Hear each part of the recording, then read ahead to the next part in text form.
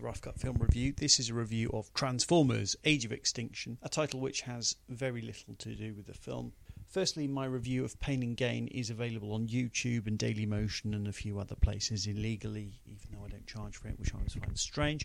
So that's Michael Bay's last film. So stop watching this review and go and watch the Pain and Gain review, however you want to watch it, and then come back to this, restart it, and then you're sort of caught up with what I think of Michael Bay. Now, let's at least pretend that this is a fair and even-handed review. I haven't seen any of the Michael Bay Transformers films since the first one, which was enough to put me off seeing any of the others. If you did watch my Pain and Gain review, as requested, you'll hopefully get the sense that I think Michael Bay is a low-rent pornographer. His sensibilities are all very explicit and overt and pandering to the lowest common denominator. He turns everything up to 11, leaves nothing to the imagination, and I don't think he has an imagination, and he lets the plot and the script worry about themselves, and by that I mean they are completely impenetrable and completely stupid. They make no sense to me, and he doesn't seem to have any interest. He also gets in good actors like Stanley Tucci in this case, and then doesn't really do anything with them. So they're sort of, they're just things. They're toys to play with, So he'll get quality actors and then just sort of fiddle around like they were his Lego set. Anyway, before I go any further, and I've already, sort of revealed where I stand with this, I need to clarify something. Transformers, the cartoons that I loved as a kid, were worked out by the company as a marketing trick to sell more toys, not the other way around. These sort of warm and fuzzy feelings that people have about the Transformers franchise, stop that absolutely now, because your beloved children's toy was from the start a corrupt and cynical way of getting money out of you, and that's just the way it is. And the word franchise, we keep coming back to, it is a franchise. It's a cynical way to make money. It always was. Michael Bay has not corrupted Transformers. If anything, he's the perfect man to make Transformers films, because he is every bit as bankrupt as Transformers as a concept. So why have I come back to Transformers if I dislike Michael Bay as intensely as I do, and I think that they are incredibly stupid and loud and thudding and pointless? Well, as far as I can tell, in the advertising for this, it's sold as a bold reimagining of Transformers, and the fact Mark Wahlberg is in it, so that's brought me back into the cinema to waste another nearly 3 hours of my life.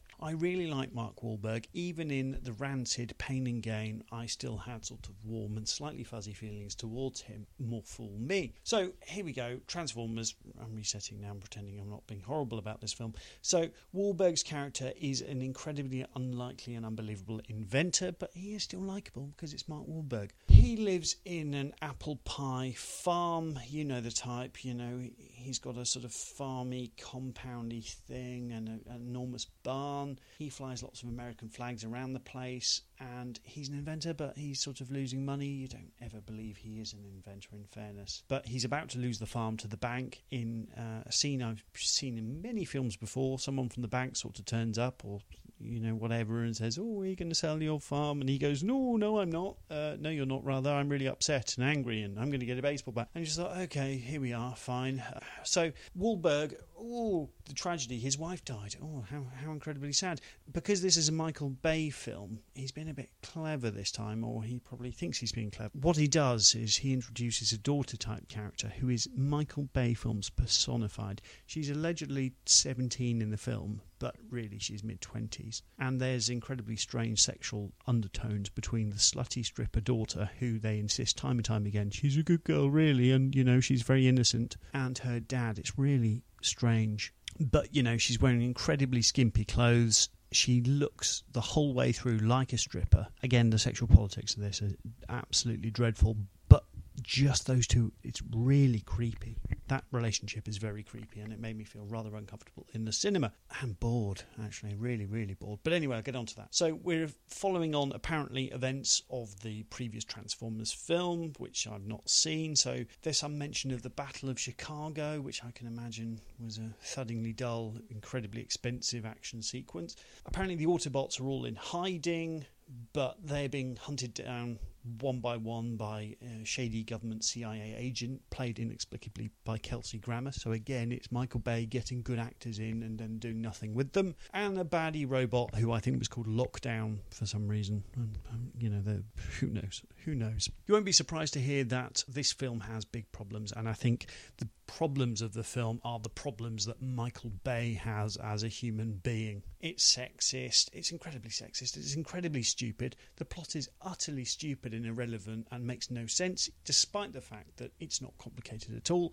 It takes sort of a backseat, or even an even further backseat, to Bay's excesses and his there's something wrong with Michael Bay. There's a hole inside of him. It's like he doesn't have a soul. Not that I believe in souls, but that's not the point. So we've got Bay's excess in terms of girls in short shorts, in explosions, in chases, in cars. It's this, oh, look at this, and oh. It's the sensibilities of a pornographer, as I've said. And yet the film is crushingly boring. How can you possibly have all this stuff in there, all these toys for him to play with, and yet I'm so bored? It's incredible. It's horrible. It's pernicious. It's rotten. But if it was exciting, I would at least say, but I got carried away with the chase sequences. I absolutely didn't. I got incredibly bored, and they seem to get duller. The product placement in here for Budweiser, for various cars, is just disgraceful. I know lots of films do it these days, but it just takes it to a whole new level. At one point, for no reason, we go to China just because of the Chinese market. That's obviously why they're doing it. It serves no plot purpose at all. They just sort of go, okay, well, now we're going to our Chinese facility. Oh, here we are. Oh, look, now, come on, Chinese market, buy our crappy film. That's the important thing. Apologies for swearing. So Shia LaBeouf is gone. He was pretty terrible, but it makes no difference.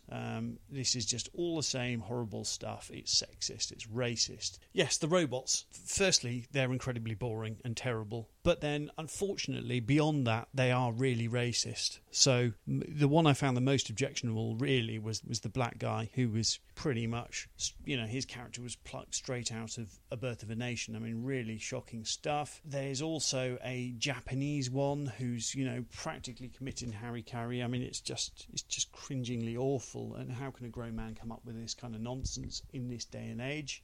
There's also an Irish, there's the Australian robot, bloody chunder, mate, who just talks like this all the time for no particular reason. And then one of the non-robots, there's a character who's a race driver, apparently, which makes perfect sense. And he's Irish, and he talks like this, and his nickname is Lucky Charms. So it's really, really inclusive. Everyone is pretty much equally stupid and horrible. It's terrible. It's really terrible. What I would like to see, and I was thinking this in the shower the other day, Transformers film by Darren Aronofsky. That's what I would like to see. I'd like to see his sort of humanist touch with these giant robots. And I'd love to see what he come up with, because I bet it would be really, really interesting. Sort of like Noah, but with giant robots. I think that would be amazing. But Michael Bay, he's the worst. He really is. Just as he not just his films. He must be such a horrible human being. Just awful. Kind regards, Christopher Thomas.